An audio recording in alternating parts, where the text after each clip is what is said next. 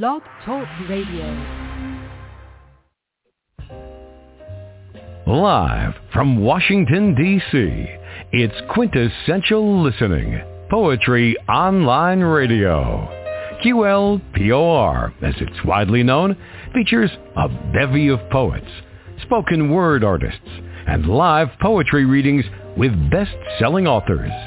Your host is Dr. Michael Anthony Ingram.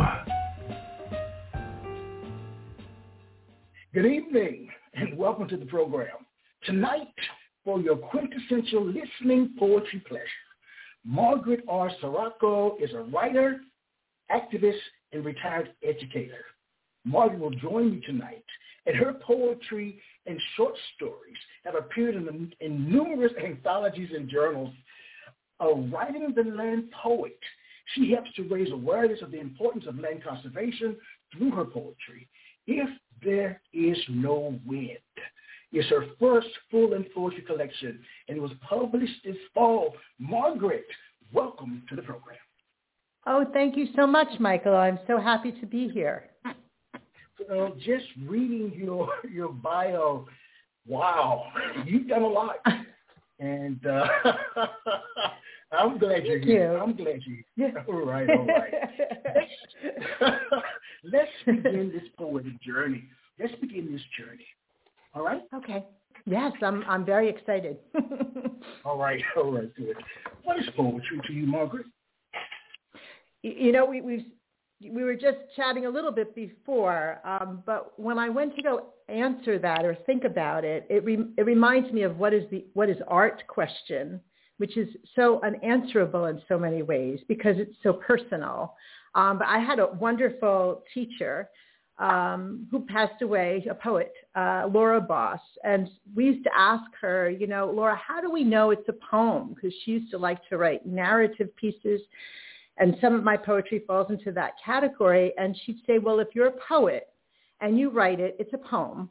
If you're a short story writer and you write it, it's a short story. And I just love that because it gives us all kind of an intention and ownership of our work. But it's certainly when I'm writing and reading poetry, it's what I'm connecting to. But that's not to say that what other people write that I might not be connecting isn't poetry. So I think it's about intention. How do people intend it to be? And so that's what I think poetry is for me. So how do you reconcile it if it's not what you view as poetry?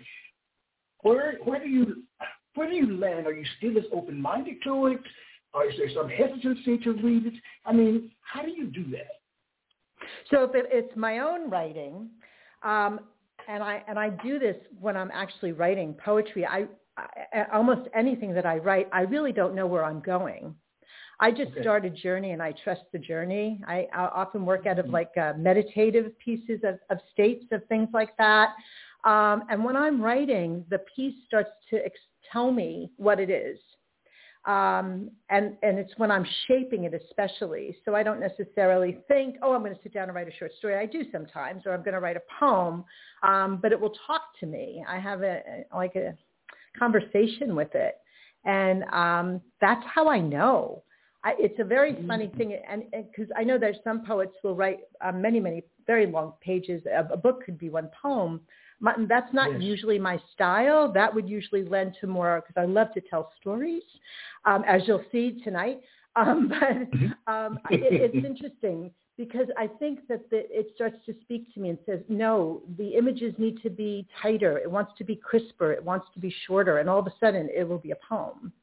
And that connection for me is not necessarily determined beforehand. It's while I'm writing. Right. Margaret R. Sáraco, as you see, I pronounced your name correctly that time, I think. Thank you. Due to my nervousness earlier, I butchered it. I'm so sorry. All right. So funny. Okay. Oh, my God. I want to make sure I got that in there. Why is poetry important? What makes it important to you? That's a really good. So the short answer is when I write a poem, it's important because I end up removing the burden of carrying the thoughts around with me. That I can't carry it all. It's so much. So that's one reason poetry is important, so I can express it, and then I don't have the burden of carrying it on a daily basis. I also, poetry is also important. You know, we're laughing a lot on this show, and I often write poetry that's funny, or it makes people smile. And I think that's just as important to connect with people. But it was very stark. It was very interesting to me. Sometime it was after 9/11. I live very close to New York City, and of course it was just if you were in D.C., you know, it was also a very, very difficult time. We were all across the country, of course. Yes, so much so. We had, you know, we knew people in the towers and on the ground and in the air, and I couldn't get in touch with my husband, who we lost contact because he was in the city. And I had 2 children, 4 and 12 at the time. They were young, and that we finally all settled down for the night, but it was like a big waiting game, and I couldn't relax at all. And I just piled a bunch of poetry books on my nightstand, and I just started reading them. And I realized that it was really helping me to process, and because we were all in shock and trauma, to come out of that state. And it was like a revelation. You know, my goodness, it's important for my soul. So I'm hoping that poetry is important for other people's souls. Really helped me. So it helps me in trauma, but it helps me in everyday life. It's just, I think that it's like my church. It's a weird thing, right? It's very spiritual for me to go to that and to hear. And it didn't have to be anything related to what I was experiencing, just getting to read people's words. And then, of course, writing is also incredibly, it's so effective for me to be able to put that out, as I said, and I don't have to carry it with me all the time. So that's why I think it's important for me. All right, very nice. You know, when statements stand out to me, I write them down, I take notes, I jot them down. And when you said removing the burden of carrying the thoughts around with me, I'd never heard that before. I'd never heard it. Yeah, and maybe it'll end up in a poem. You can use it. Thank you. Feel free. Removing that burden of carrying the thoughts around. It's like baggage, carrying those thoughts. Yes, especially in these times. Do you expound on that anymore? Yes. Well, sure. I mean, it's like, I got very sick in 2016, and right as I was ill. I had cancer, and I'm fine now. But that's exactly when Donald Trump was elected, and there was this huge shift, and nothing felt grounding to me at all. And the way I got through it, because it was years. Of course, it goes for years, and he was no matter which side of wherever you land in the political spectrum right now, your callers, whatever, it was very tumultuous. And it was poetry that helped me process everything, whether I was writing funny things or whatever. I would wake up every morning and I would go for a swim, come back, and then write for hours. That's all I did, and heal and, have my treatments and whatever. And I did that for a very long time, and then it just, became my process. But it was then that I realized I could release that burden. I didn't have to carry it anymore. I didn't have to carry every single story with me, although some of them still linger. They need more writing. And then I share them, and I'm hoping that it helps other people as well if they're in whatever situation they're in, to help them process. So, I try to reduce those burdens. But it's very profound. Oh, thank you. It's a simple statement, but very profound. Very profound. When you really tease it out, it's extremely profound. And thank you for sharing. Thank you for sharing. Thank you. You've written a book, If There Is No Wind. I love that title. There is a song called Wild is the Wind from a movie in 1957 with Anna McNally. Oh, yeah, I know who that is. Yes. Magnani, yes. Yeah. It's okay, I gotcha. Yeah, you know I meant yeah, I know who that is. Anthony Quinn. Yeah. Well, Nina Simone in 1959 made a version. She recorded a version of Wild in the Wind, and I listen to it all the time. So when I first saw the title of your book, it carried me to her, just in terms of the way it's phrased, If There Is No Wind. Tell me about the title of your book. I want to know. So, when I was assembling my book, there's so many different ways that poets assemble books and put books together. And one way is you can do it all with one theme. And I don't think like that. But I started to think of it like an album, actually, like the entire book, the way you structure an album. I used to review music for years and write about music and interviews. Yeah, it was just fun. So I started to think of it more like structuring an album. And there's this, so there are different themes and they start to connect. But there is one poem in the book. It's called If Wind Were Erased from Earth.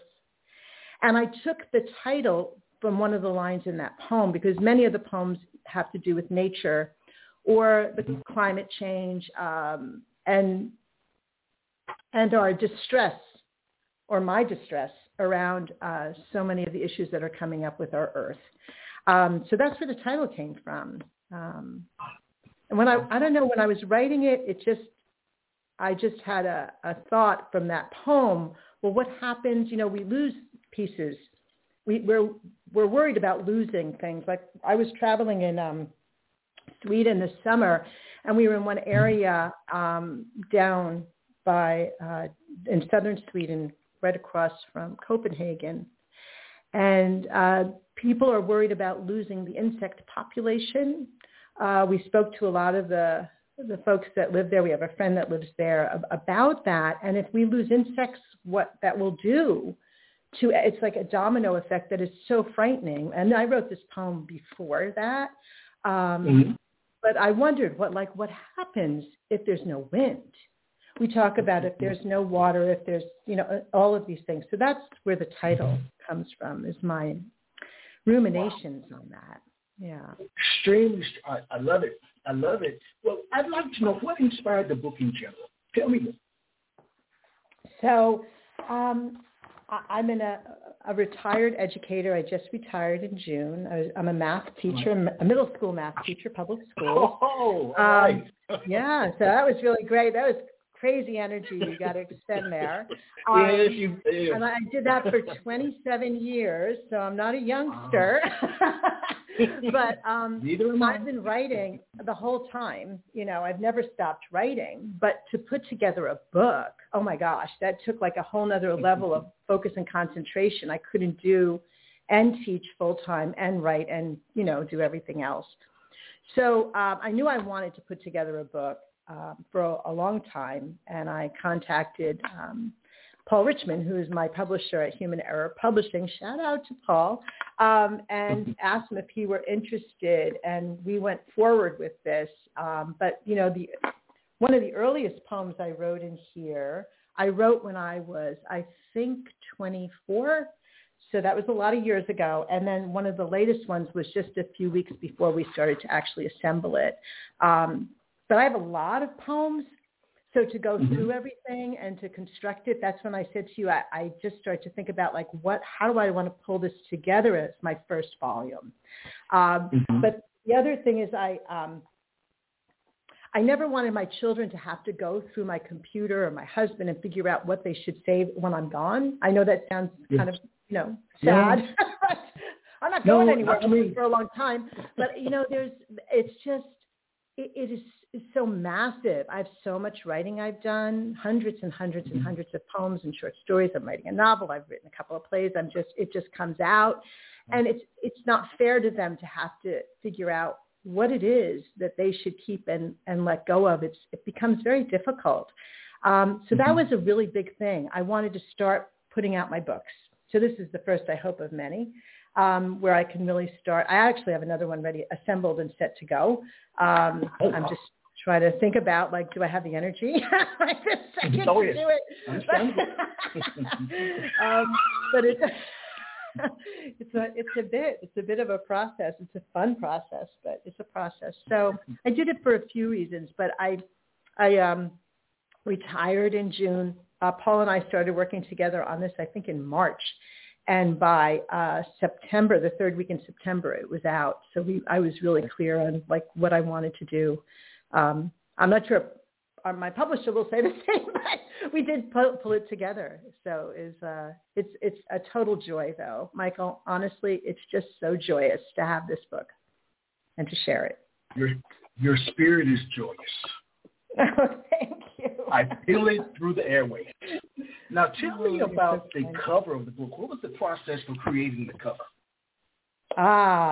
Well, the cover is actually a painting that my daughter did, and I wanted her to be involved with it.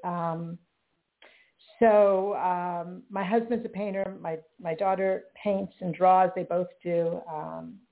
And I said to her, "This is the title. What do you think?" And she started coming up with ideas, and then we had several, and I chose this one. So it was about kind of like it felt to me like a stillness. It's the water beneath it, and I know people can't see it, and there's some greenery, and then some kind of not like quite blossoms, but things poking up through, and it's just very still. And yet I wanted people to be attracted to pick up the book and look at it. So the colors are just beautiful. I love the colors. Blue is, if you do chakra work at all, it's the color of communication. So it was really important for me to get some blue in there to engage that. So she did a fantastic job. She really did. She's extremely talented. Extremely talented. Thank you. It's quite striking. Now, what did you learn about yourself, Margaret, from writing this book? Who are you as a consequence of it? That's a hard one, Michael. Who am I? Well, it's funny because people will ask me about the themes of my work. And just as I don't quite know where I'm going when I start to write, I just allow it to move. I wasn't even sure I was writing to any themes until I wrote this book. And there were themes that started to emerge as I put it, assembling it. And I would start to think, well, wow, I write a lot about my family, extended, and my nuclear family. I write a lot about nature and my fear of all of climate change. There are many things that start to show up. I write a lot about grief, and that was very interesting because when I was trying to balance this collection, for me, it's hard. Let me say it a different way.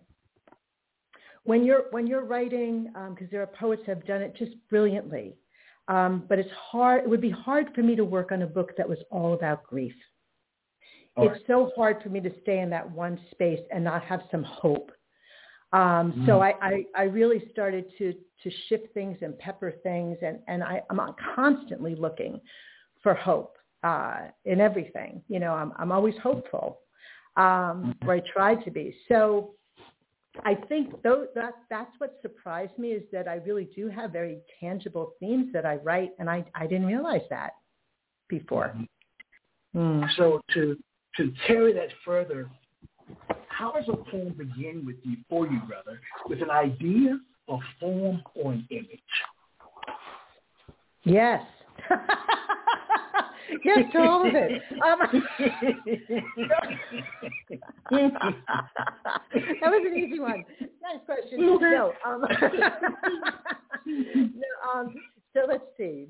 Well, when we were stuck in COVID and we really couldn't leave the house, and there were all of this, you may not leave, and you would run around the block and mask and hopefully didn't contact with anybody. And I would sit in my living room, and I have a painting here my friend did. And that became a prompt for a poem. I just looked at it and thought, well, what if I fell into that painting? Was really it's It's a beautiful grove. My friend Karen Chandler is an artist, and she gave us painting, and I could just feel myself in the grove. So that became the poem. Sometimes I've got an image. Sometimes it's a line that will just come to me. I swim. I like to walk a lot. I do yoga. Usually not when I'm doing yoga, but when I'm swimming or walking, I'll start to write in my head. It'll just start to come. And so I can go with almost anything. I love using visual prompts. I'm surrounded by a lot of visual artists. My son also does video work. So we're constantly, they don't live near me at all, but we're constantly talking about art. It's a very prevalent discussion in our household, in our family. So I love visual prompts. I've used music as prompts. I've just sat down and if I just wanted to write and I didn't know what to start with, I just kind of just close my eyes and just start writing. Well, of course, I open them at one point and I start writing and just see where I go. And let whatever's kind of lingering and bothering me come to the surface. So yes, image, a line, a thought, someone else's poem sometimes can something in someone else's poem or story can really just go, well, now wait a minute. Whoa, what a thought. And you just go somewhere else with it. And you just follow that road and see where you end up. Now, before you share, and that's the reason that you're here, to share your wonderful work, what piece of advice would you give to your readers about your book? If there's advice, what would you share with them? What piece of advice? About my book specifically? Yes. Well, let's see. They picked up your book. Yeah. So this is kind of interesting. I have a lot of poet friends. I have a lot of friends that aren't poets. And they, some of them are telling me they're enjoying it because they really feel that there's an access point for them. Some of them it's, well, I know you, so I can hear you, which is great. But I think that not to worry if something doesn't resonate for you or doesn't make sense. It's okay for things to linger. And, sometimes it's fun to read poems, a poetry book front to back. And sometimes you just want to read one at a time. And I give them permission to do whatever they like. They can also go back to front. They don't have to read from the very first to the last. They can go into the middle and take a nonlinear approach to reading it. I think that would be kind of fun. I think it's just make it yours at that point because there's no real poetry, right, Michael, without the reader. There's it's the word, it's the poet, it's the reader. So it's like we create kind of like a little community. So my poetry doesn't really work until people read it. Then it becomes a complete circle. Well, tonight we're going to hear it. We're going to hear it. Please share a poem. Please share a poem. Sure. So since we've been talking about the title, I thought I would read the line, "If There's No Wind," comes from this poem, and it's called "If Wind Were Erased from Earth." Without the wind, water pools, kites are grounded, chimes are silenced, forests do not whistle, dust remains on the road, windmills are motionless, leaves are not shaken from trees, feathers are not lifted on a whim, seeds are not dispersed and sown, flowers have nothing to withstand, sandprints are not smoothed away, blizzards no longer obliterate our view, bats and butterflies miss their flying cue. Rain and snow fall perpendicular to the earth. Washed garments on clotheslines are not refreshed. And if the answer is blowing in the wind, if there is no wind, there is no answer. Thank you. What is the message that you are, I'm going to say, attempting to convey in that poem? That we need to be really careful with the earth. One thing, Margaret, when I said attempting, that's not saying that you didn't do it. That's just okay. I'm freezing the question. I didn't take any umbrage to that, Michael. No, sure. Who knows, right?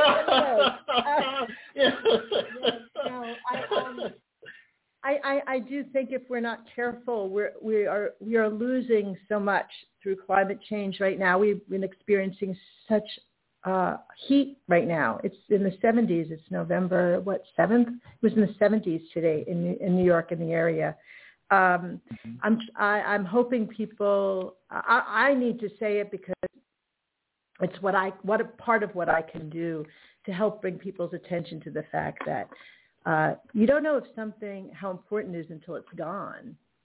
Yes. And that's not something I don't know that people even. I mean, I don't know how that comes. Where that comes from, if there's no wind, it's just on a quiet, when it's like that eerie feeling you get when it feels like something is so still, it's just kind of scary. And that, it can happen. I don't know scientifically it would happen, of course, but that's where my mind goes. And that's what I'm hoping people will think about and act on, really try to protect the earth, because it's up to all of us. It's not just up to our politicians in this country or that country. It's up to every single one of us on this earth. So that's what I'm hoping I'm doing with that. Please share another. Sure. Okay, so let me share one that's a little lighter. Okay, I'm trying to find one that's a little lighter. Okay, good. It's called, because I write about my family a lot, and I write about my relationship to them, but I also write about,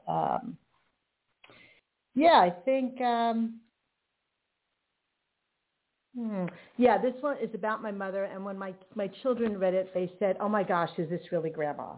So it's called I Am My Mother's Daughter. Once senior meant a high school student in their final year. Now, in my 6th decade, people offer me seats on buses and trains. AARP sends me embossed ID cards.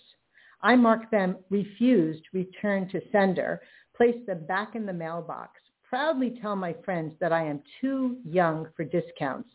They smile politely. There are some who happily obtain a handicapped hang tag and feel like they've won the lottery, delighting in the Mount Olympus of privileges, VIP blue parking spaces at local drugstores and clinics.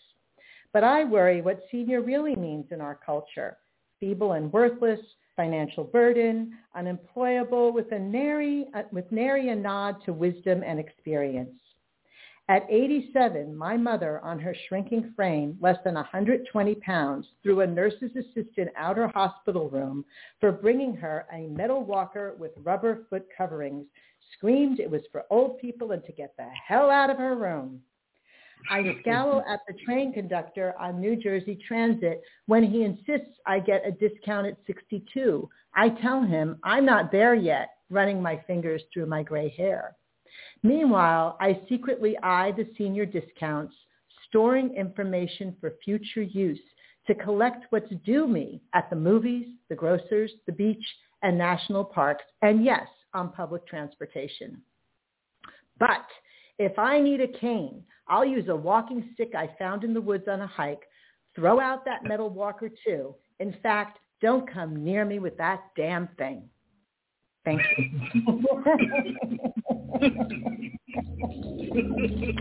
She did that too. It really? I could hear her screaming down the hospital hallway. It was great. Oh my gosh.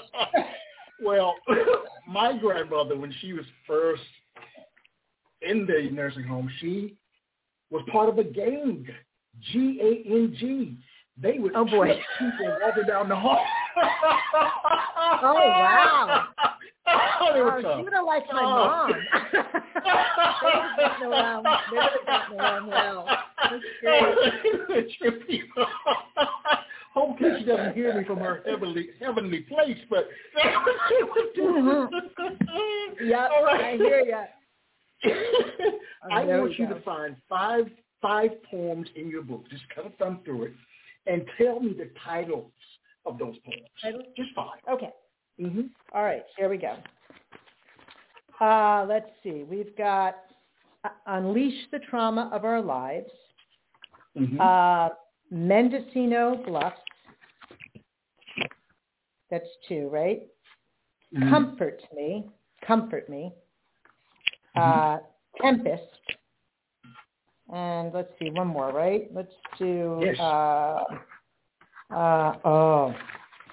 Moment of Silence. Moment of Silence. Is that 5? Yes.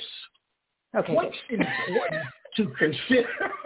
What's important to consider when you're titling a poem? I guess, what role should a title play? Oh my gosh! So you must live in my house because. So my husband and I'll write something and I'll think this isn't the right title. I can't. Titles are the hardest thing for me. I really stress out about them, and I don't like not titling because I can't tell you what it's like to look at a series of poems that you want to work on and there are no titles and you can't even figure out what they are. So that doesn't work for me either. But I have to live with it a long time. I get a lot of feedback. Like I'll ask my family, my poet friends, what do you think about this title? So I work a lot on it. That does not come easily to me. And I think it's, you don't want, so with a poem, it's different than a story, right? Yes. Although I guess it could be similar because you don't want to give away what the entire poem is about. You want to somehow situate it. But if you give too much, you don't take people on the journey. It's like done before you started. But you also want to kind of get them focused in. So a lot of people will say, I've had a lot of poet mentors who say, just use the first line. I don't usually do that. And I could just because it repeats, and I don't like the rhythm of that. But occasionally I've done it. So, yeah, it's a tough one. Yes, it is. Yes, it is. If you have any good thoughts about it, please let me know. I will. All right. Thank you. Let's go back in your past. All right. Uh-oh. Okay, I'm ready. What was an early experience where you learned that poetic language had power? Oh, okay. So there's a poem by Mary Oliver called Summer Day. Do you know that poem? No, I don't. No. I'm going to have to read it in a minute. I do, because I love it. Yes, and no, please. I don't memorize anything. So for your readers who think that I've memorized it, I just want to put them at ease. Okay. I'm so bad. We don't lie on this program. We do not tell lies. You do not tell lies, right? So I was at some workshops with the Dodge Poetry Foundation. They used to do this fantastic thing called Clearing the Spring, Tending the Fountain. And they brought teachers together and brought poets in to work with them. We, did several weeks with one poet. And in the beginning, we were also writing and reading poetry. They were fantastic. So one person brought in this poem. And when they got to the last line, I cried. I couldn't believe, I don't know what it did in that moment, but it stuck with me. And even with raising my children, I would read it to them so often that they know it. So I would repeat that one line and they would know it. It's like it became a really amazing piece. And it was, I guess I was in my early 30s at the time. So it was amazing to me how it would stick with me. And then I started to see that there were more and more. The more I read, the more lines would just become a part of my fabric, of my being. And they just kind of sit with me. And I'd be looking at something and a line would just pop up. So yeah, the power of it is just incredible. Could I read it for you, Michael? Would that be okay? Of course. Yes. I'm sure many of your listeners know it. It's The Summer Day by Mary Oliver. Who made the world? Who made the swan and the black bear? Who made the grasshopper? This grasshopper, I mean, the one who has flung herself out of the grass, the one who is eating sugar out of my hand, who is moving her jaws back and forth instead of up, and who is gazing around with her enormous and complicated something. Now she lifts her pale forearms and thoroughly washes. Now she snaps her wings open and floats away. I don't know exactly what a prayer is. I do know how to pay attention, how to fall down into the grass, how to kneel in the grass, how to be idle and blessed, how to stroll through the field, which is what I've been doing all day. Tell me, what else should I have done? Doesn't everything die at last and too soon? Tell me, what is it you plan to do with your one wild and precious life? Wow. And that's that line. Mm-hmm. It was really effective. Sorry, there was a couple of words that I missed there on the way. But it's that last, when she starts out with, I don't know how to pay attention. I know how to fall down, but I don't, what should I have done? It's incredible. And if her poetry was so amazing. And when people would say to her, how do you come up? How do you know what to write about? She said, I would open the door and walk outside. And there it was right in front of her. She was just an amazing poet. I've never met her. I've never heard her read. She was very private, but boy, that mind just is with me my whole life from that moment, from that first moment. She was an influence. Who are some other influences? Who are some other writing influences? So,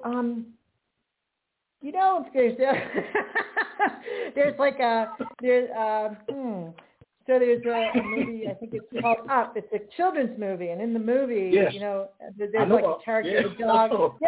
And the dog goes squirrel. Like when it gets this, it doesn't stay focused. It's like woof, woof, woof, here, there, and there. I am so in love with poetry and the world of that. I have influences all around, and then I meet people, and it's like, oh my goodness.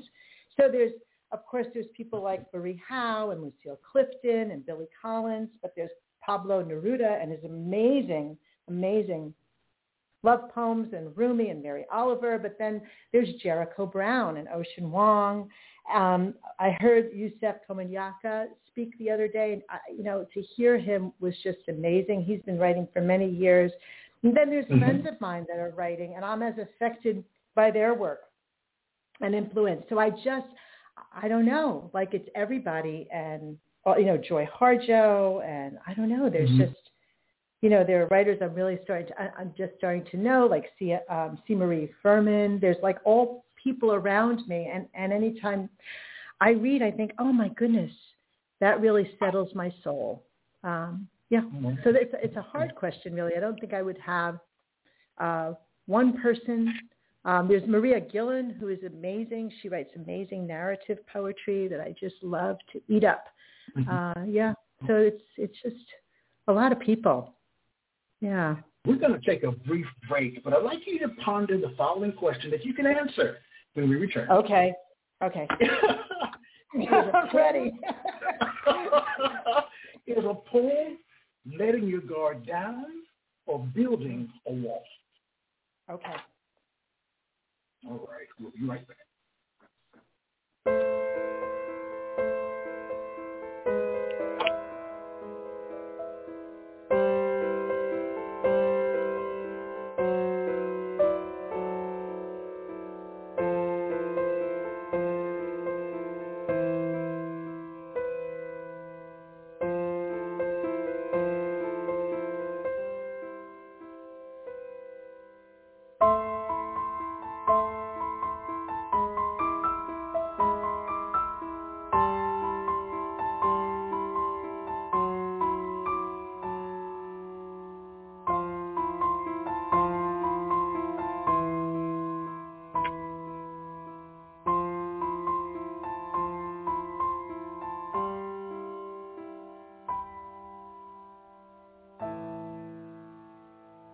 We are back. I am here with the amazing Margaret R. Sáraco. I asked you a question prior to that brief break. Is a poem letting your guard down or building a wall? How do you view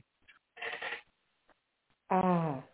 You know, it's funny. When you said, I keep looking at building a wall, that phrase, and it means different things all of a sudden to me. So my very first was neither. But then I started to think, well, letting your guard down, I guess that means more of a vulnerable response. So in that, yes, I think that it's not so much letting your guard down, but just like opening up to the experience of allowing feelings to come in and through and to expose yourself. That's what we do as poets. No matter what you write about, you're exposing, I think, your heart and soul. But it's so funny that building a wall, what I hear very negative things with that. And I think it's just because of the times we come out of, the separations. But then I thought, well, is there another thing to do? Is there some kind of positive spin on building a wall that you can climb together? But I'm not sure. So I think that building a wall is just so negative for me that I wouldn't think of it at all. But I do think there's a vulnerable response. As a poet, it's very hard not to open up and write from that place. I don't know. I don't know how else to do it, honestly. Well, it's funny. I've asked that question numerous times, and no one to this point has ever offered a positive reframe on building a wall. Yeah. And I liked it. I like that. I don't know, something about it just to change it. I guess we can talk further after the show about it. But yeah. I won't take them all night. Oh my God.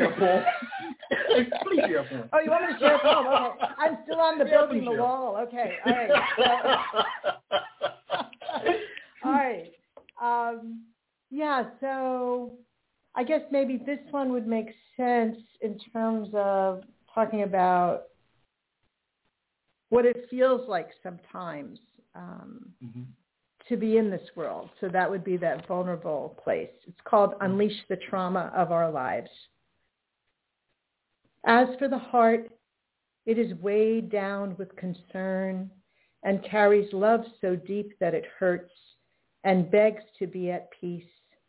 But that deepness of feeling gives the spirit and body purpose beyond the daily grind of life, and bills to be paid and markers to be met. Instead, the heart directs the spirit and body to answer the age-old question, what is love? And beats its response rhythmically, if I can only listen, and move through this world by the tug of my heart and not the worry that life places before us. Thank you. Does it hurt you, Margaret, to write poetry? Sometimes, yeah. Why not? Tell me more. No, it does. Sometimes it's really painful. Often it's very hard to write after experiencing any kind of traumatic trauma. So like when my mother died, I knew it would be a while. I couldn't write I could write, but I couldn't write about her. It was just too much. It takes a while. So you can cry through it, you can feel the pain through it. And then somewhere along the line, it becomes a poem on its own merit, and you can see it slightly differently, and it might not be as painful, but some of them are really hard. They're hard to read. Some of them you never release into the world. They just can't be released. It's just too hard. They're too painful. Yeah. So that brings up a question.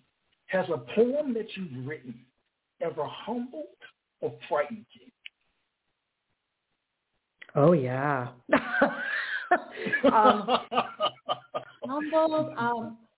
Humbled. I'm not so sure about, I'm not so sure about one that may have humbled me. I have to think about that. But I've definitely written things where I've thought, oh, my God, where did this come from? It's so scary that this was inside. Yeah, it's kind of like, when you have a really bizarre dream and it was just, it just completely shifts you and you wake up and you're not quite sure if you're in your dream space or your awake space. And that feeling just locks inside of you. That's what I've felt sometimes. Because if I'm following my muse and I just go ahead and write, sometimes there's things that come out that I had no idea was going to end up on the paper. And sometimes it's just scary. Yeah. Yes, I understand. Tell me about a poem you were proud of writing, but afraid to share for the fear of misinterpretation.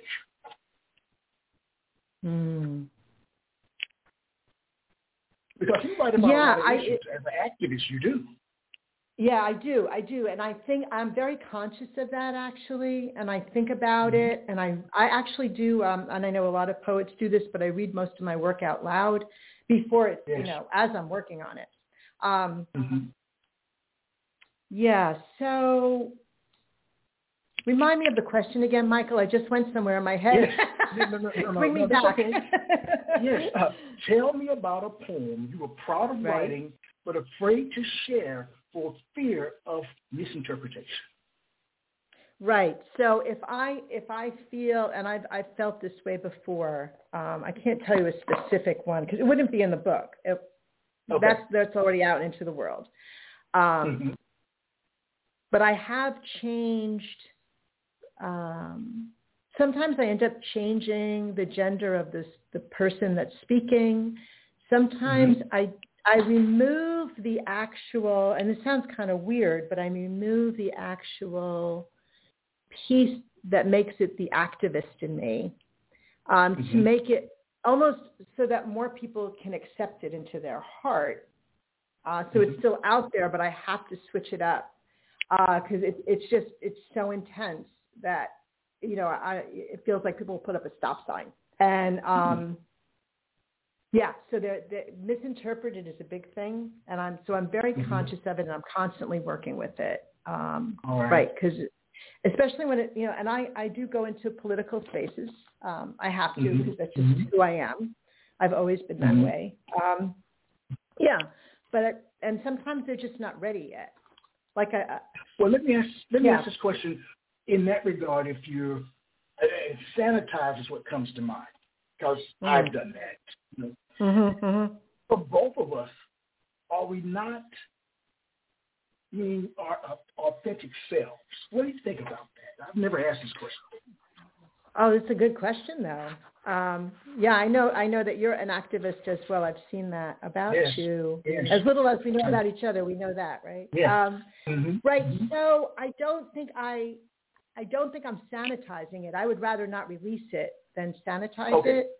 But I write about this Dobbs decision, for instance. I've written about, and some of that is real intense. I write about feminist issues. I write about all kinds of things.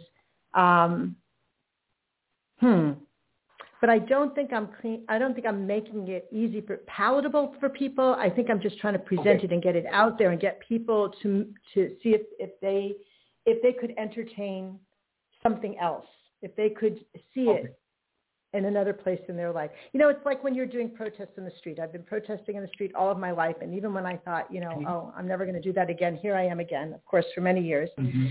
But there's something about sometimes just shouting on the street does something for some people, and some people just ignore it. It's like a car alarm. It just keeps going off, going off. So I'm trying to find different ways to do that. So the whole point about if there is the poem, if women were erased from the earth, it's not saying, hey, excuse me, but if you don't pay attention, we're not going to have an earth anymore, which is what goes on in my head. Instead, I write that and think, will that make any sense to people? Will they think about it? And I'm hoping they'll think about it and have a conversation with me. That would be great. We could talk about it. A couple of things. Tonight, for the first time, I'm asking, in my mind, different kinds of things, and I've yet to come up with the words or phrases or terminology how to express it. So you'll have to work with me in that regard. Okay. I don't know why you're my guinea pig, and thank you. I'm a little nervous. You've done a great job. You've done a great job. Margaret R. Sáraco, and we've just talked about it. So much is happening in this world. The good, the bad, the and the ugly, as well as the indifferent. Based on what you shared about being an activist and other ways of being, what do you view as being the role of a poet in modern day society? Role of a poet in modern day society. I think, I think it was Pablo Neruda who wrote very different kinds of poems before there was such turmoil in his country, right? And then it changed. And I just feel like poets have to continue writing. I've gone to so many readings, not only my own work, but of course other people's readings, and just been so moved and thought about things I never would have encountered anywhere else had they not brought it up in that forum for me.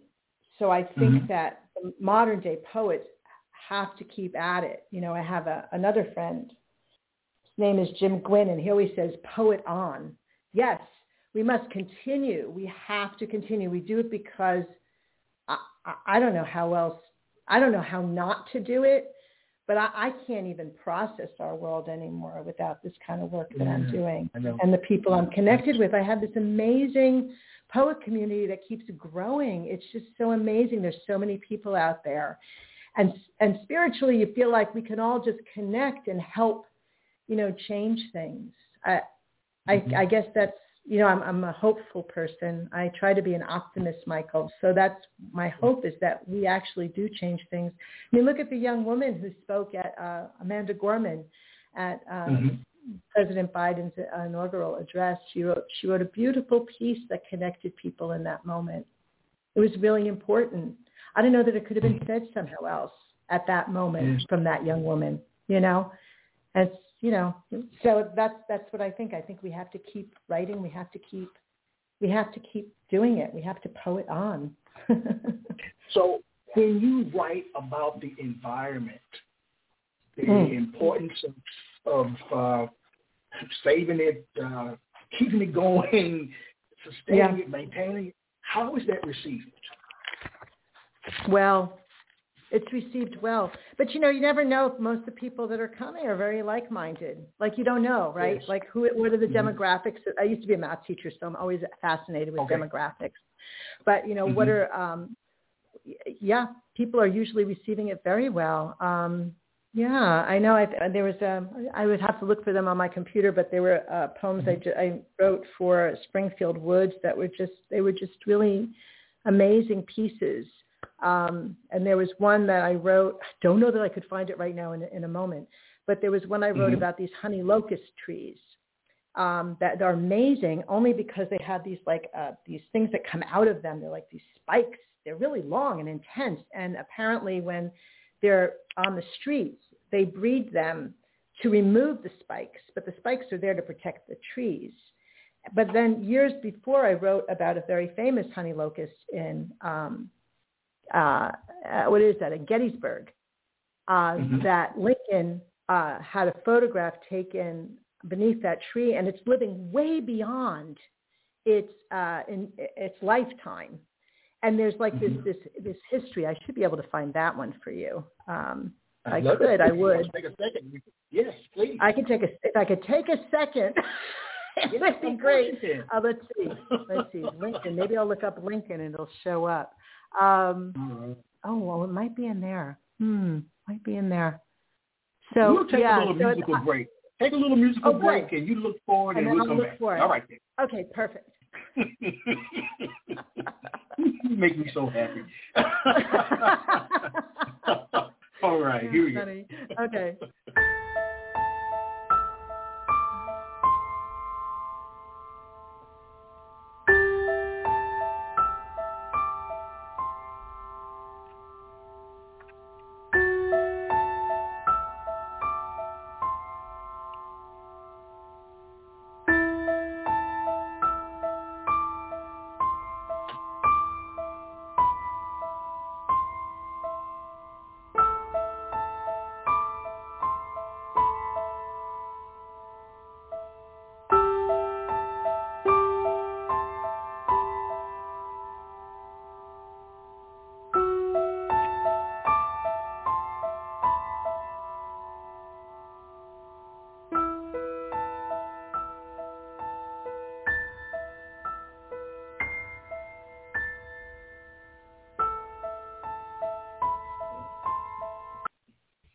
All right, we are back.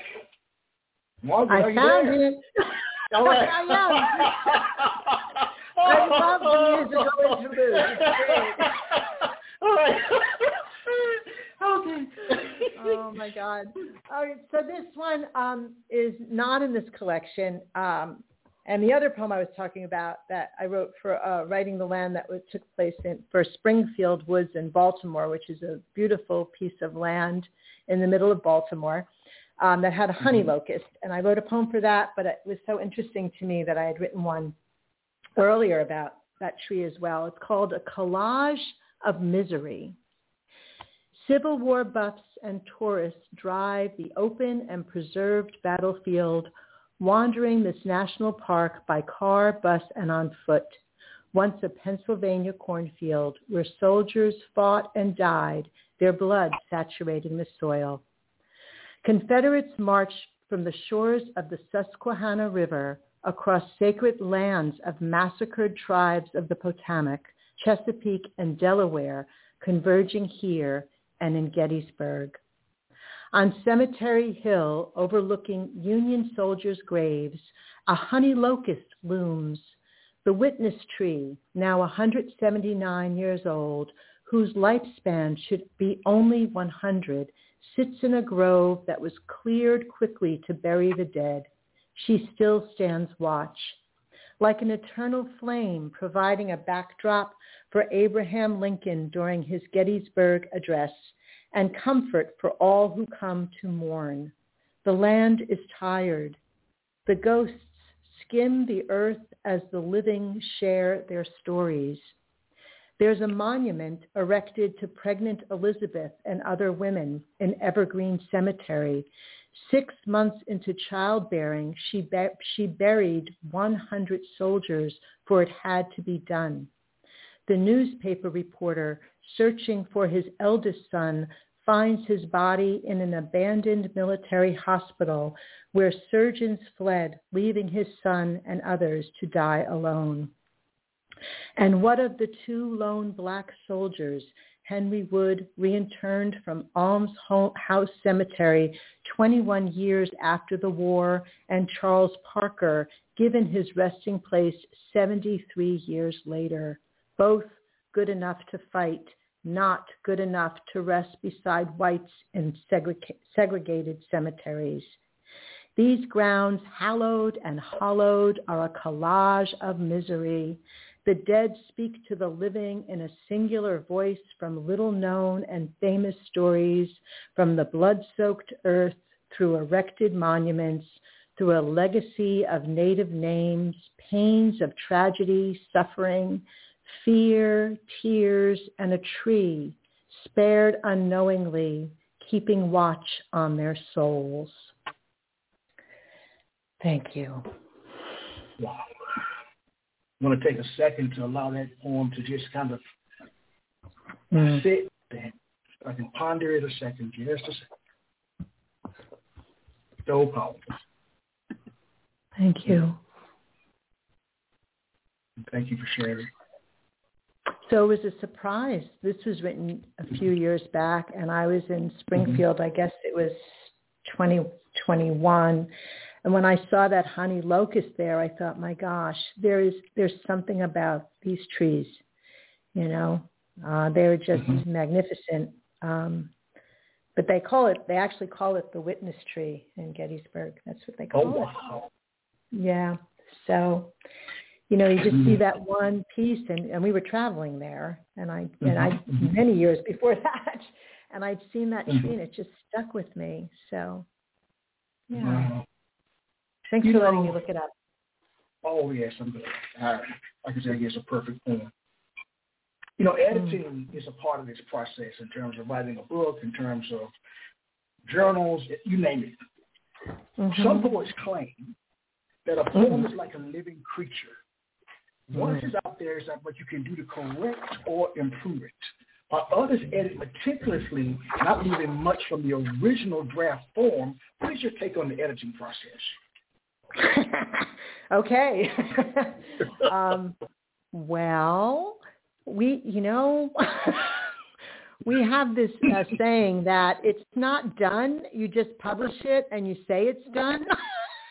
Because I could edit. I'm looking at the poems I was reading tonight, and there are things I would change again and again and again. It's always, for me, it's always in process. I've rarely written a poem where I don't think, that comma, that period, that word. Ooh, am I emphasis? Oh, yeah. Mm-hmm. So yeah, and I do believe. I always tell this story because it just made me laugh. I was at a reading that Joy Harjo was doing before she was a poet laureate for the country. She's an amazing poet as well. And she said, do you all have, and I forget the name of the book, it's the one about horses. She says, do you all have a copy of that? Because, we're all fans. So of course, we all take out our copies. She goes, well, I'm going to read a poem from here. This is the poem I'm going to read, but take out your pen because I've changed it, and I want everybody to change it in their book. So we were all changing it. It was great. And I thought, oh, my gosh, she just gave me permission to change it anytime I want. So, yeah, I think you have to because it's a fluid thing, I think it's the same with painters. That's the artists in my circle that I love and adore. They never quite feel like they're finished. They just stop. And you got to be careful, of course, because you can muddy up the works as well, right? You can just go too far, which is why I save every single draft of what I do. And sometimes I go back to the original one. And that's a kicker, right? We've reached the part of the program, Margaret R. Sáraco, that I love. Okay. I call it a scaled-down version of a poetry concert. And at this stage, I'd like you to share 4 poems, back to back, no interruptions from me, and the stage is yours. 4 poems. I'll start with whichever one you like. Okay, no problem. Gotcha. I get stuck on numbers. It's okay. It's called Mendocino Bluffs, and it's in California where we were traveling. So this one, it's one of my favorites. Mendocino Bluffs. The wind presses and pushes against the earth on the Mendocino Bluffs in late December. Persistent, insistent, pay attention. Please stay back from the edge, a sign cautions, as the fierce Pacific Ocean waves crash into boulders. The curious climb down long stairways. Small barefoot children play by the water while a young woman in an unremarkable bikini wades in and out of the frigid sea, first up to her knees, then her waist, called back by another, ventures again, up to her breasts, dives in, while those above and below wear wintry coats, hats, woolen ponchos, sweaters, stand back to back for warmth and marvel at her tenacity as the wind cuts through. I walk away and wander the trails alone along this rugged coastline, discovering unspoiled hidden grottos. Many walk the stunning path covered in succulent ground cover of yellow and green sprays that breathe in sea air covered in salt, windswept and tough, like the swimmer that teases us as we gawk at her again, back in the drink, swimming further, jumping over waves astonishingly. The rocky soil and low-growing plants adapt to the climate. Yet I still stand back, retreat, frightened of the danger that presents itself on this bluff, on this day. If I lived here, would I confront my fear? Would I jump in the water and not care how cold or treacherous it is? Would I venture to the precipice, allow the wind to pick me off my feet and let me float, filling my lungs with sea air shrouded in salt spray?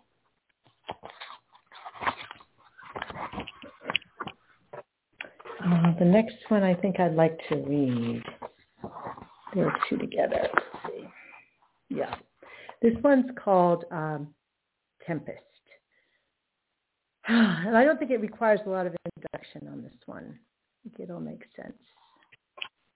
A torrential rain collects on the flat roof across from where I sit safe and dry in a corridor near a large picture window. Someone tells me there is a slight pitch to the roof channeling water. I wait for the liquid to spill over the edge like an overfilled pot in the sink. The unsettling sound of thunder echoes in the hallway. The flash of lightning irritates my eyes. As the downpour continues, my thoughts move from storm to patient, trapped and dry in the waiting, always in the waiting. I cannot touch the unease that ripens my insides. Strange how time continues slowly in the hospital, and then the day is gone. I wonder how long it will be before the roof refuses to hold the rain, forcing the water to comply with the laws of physics, and despite the supposed human control of leaders and gutters, floods the grounds. And this is, the next one is followed exactly in the book, and it's really a companion piece to that. And it's called On Hearing of My Mother's Death. My bones liquefy as I slump to the floor, then explode in a geyser of sorrow. What was once a dry bed has become a gushing river I lay in with no raft to navigate. I am drowning. The phone still in hand, ringer off, hall empty. I expel grief twice, once for her and then once for me. And yeah, and I think that of this like little quartet that we're doing. Yes. Yes. I think yeah. So at one point I thought I was looking at land trust. I was traveling in Washington State where my daughter and her partner live, and we were visiting actually land trusts. I was just, asked them where they were. And so we went to one. It's called Quilcene Bay. It's in the Olympic Peninsula. It's a beautiful country. It's called Down, and I swear there's a road that is this name. So talk about a title. This was the title, Michael. It just came. It's called Down the End of Linger Longer Road. Seagulls screech over a stale potato chip tugged between orange beaks. Stray straws and old food wrappers litter the beach neglected by indifferent sunbathers. Abandoned oyster shells lay twisted into patterns like pearl jewelry, guiding you closer to the coastline. Jellies drift, their umbrellas open, tentacles stretching, pursuing prey. Miniature crabs crawl, nip waders' toes, but steer clear of feet and burrow in the sand. Live oysters fuse and form rock-like reefs, piling beneath and above the crystalline water. The water presses the edges between firm and fluid here. A jetty separating Quilcene Bay into this and that. Thank you. I think that was 4. Yes, beautiful. Margaret, Thank you. What are you trying to communicate with your poetry?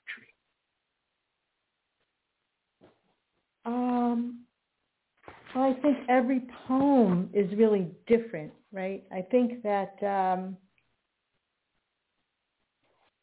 sometimes it's a feeling. Mm-hmm. Sometimes I want to honor someone's existence, Yes. Sometimes I feel like I write for people that can't write for themselves. And to bring attention and focus to issues that I think are important, that are important for my life, for me in this life. Yeah, I think so. I think that's what I do. Do you think you were meant to be a poet? Oh, yes. So it's funny, I kind of traveled around the arts. when I was I think I was just starting to write, and I started to write poetry very young. But, of course, I had no idea what I was doing, but I was writing it.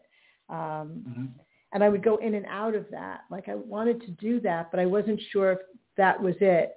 So then I ended up, playing the piano and becoming a singer because it was something about expression, right? And that felt really good, but it didn't quite make it. So then I'd go back a little bit to poetry, right? And then I went to school and I studied the theater. So I was an actress for many years. Wow. And that wasn't quite it either. There was something about, and I have so much respect for everybody, for musicians and, whatever form it is. It was just about my personal expression of what I was trying to do. And I think as much as I love to work with other poets, I think there was a voice I needed to say, that I needed to do by myself, even though I've actually collaborated on poems with people, which is a really cool thing. You write them together, which I've really enjoyed doing. But this was, I needed to find a way to say it. And it was kind of like I had to do it on my own because I had to stand up and do it on my own. So I think I was really meant to be in this. And I don't only write poetry, but I certainly have a very particular focus in my writing. Even a lot of my prose has a poetic feel to it a lot of times. So I do think that this is where I landed. And of course I tried to draw. That was a disaster. It's really fun, but I'm not good at it at all. Well, I actually do like the sport, Let me ask this question. I'm going to expand it. Instead of just saying poet, I'm going to say writer. What surprises you most about being a writer? What surprises me the most? That I actually always have things to write about. I've actually given a couple of workshops on breaking writer's blocks for people, and I taught writing to middle school students. For 7 years, I was working with the whole building, so that was about 600 kids. We had a program in our schools, and I was I don't believe that there's any such thing as real writer's block. So I help people through that because I think there's many ways you can do it, but I always have something to write about. I don't ever think there's nothing. It's a weird thing. So that always surprises me. Like, wow, where did it come from or whatever, or that's burning, I got to write it down, whatever it is, or it just shows up. And it can show up every day. I write every day. Yeah. Wow. Does knowing that your poems are published and out there in the world validate your being a poet, writer, or are you content knowing it out of your system? What was the last part of it? Or are you content knowing that they're out of your system? Oh, they're never out of my system. They're kind of like children, Like I'm a big believer in helping, guide them and then letting them be who they need to be for themselves. But there's always a very deep connection, right? For me, there is. And with my kids, I kind of feel the same way. Validation, it's a weird thing, right? You don't know. Like if you're asking your family and they're saying it's great, you're like, yeah, but we're family. Are you really being honest, right? Like you never know, right? And you try and you're like, That is true. And we all go through that, we all of us go through that. So when other people say, hey, that's good, you're like, okay, it must be good. So it's funny. It's almost like a reflection. You really don't know. But the book has been surprising because it's, it was scary, really scary. A couple of weeks before, I thought, what was I thinking? And then, you just have to you just got to let it go because, as one of my friends says, you got to try everything at least once in our creative spaces. And if it doesn't work, don't do it again. And if it does, look what you found. And you might as well just take the risk because it's your life. Just do it. So that's why I ended up, completing this because then I was really scared. But, it's turning out to be fabulous. It really is. And it's just, like I said to you in the beginning, joyful. It's just joyful. Well, we're unfortunately almost at the end of our poetic journey together. Aww. But I'd like you to favor us one more time with a poem. This is your showstopper. My All right. showstopper. Well, if you had said that before. I don't know. I find it quickly. I think I did those already. Okay. And then I had planned to give you 5 stars. You know what I'm saying? Thank you. Yeah, it's 4.5 for a long now. time. 4.5 stars. This is so funny. Okay, so this is the poem actually that ends the book, and it was written as I've done some playing around with meditation and writing. So I did a meditation and came out of the meditation and wrote this. It's called Invocation. My bulky blue heart hangs in my chest. I shudder, then shutter the windows, burrow beneath the knitted Afghan, my anguish bounded for now by these living room walls. Set me free. Let the birds carry my body above the salted sea, invite me to soar, then dive like an osprey, looking for dinner, cutting the water, swimming in warmth, bathing my after image away. Thank you. Like that. Was that a showstopper? Yes, it was. Oh, it good. Was. Oh, good. Where can listeners find your work? Where can they find the book? Well, it's you can actually get it online at like Amazon and Barnes and Noble and all those places. But you can also go. I have a Linktree address, and it's Linktree Margaret Sáraco, or you can that has all of my information, my website, whatever. And you could also go to my website, which is margaretsaraco.wordpress.com, if that's the easiest one for you to remember. But yeah, it's all. I've got all those social media things happening, so they can find it anywhere at this point, through me or through Barnes & Noble, Amazon. Seems to be all over the place now, like wherever I look. Yes. It's really exciting. Yes. Where do you go from here? What's next for you creatively? Well, I do have another book I'm really have compiled. I just haven't, I have to go through it again. You know how I am with editing. Yes. And then I have a novel I'm working on. A friend of mine and I have been working quite a lot together, and I would like to finish that. It's well into its draft forms, several drafts. And so I've got a couple of books that I think I want to put a short story collection together. I have a few short stories I've written and published, and I really like that form as well. But I think the next thing I want to do is a second poetry book. And then as soon as I do that, I know I'm going to want to put together a third one because they're there. It's just I have to just now create another album, I'm a little busy. Yes, you're very busy. You are so special. Oh, thank you, Michael. It's sweet of you. Yeah. Oh, my goodness. I think I'd like you to come back when you complete your next work.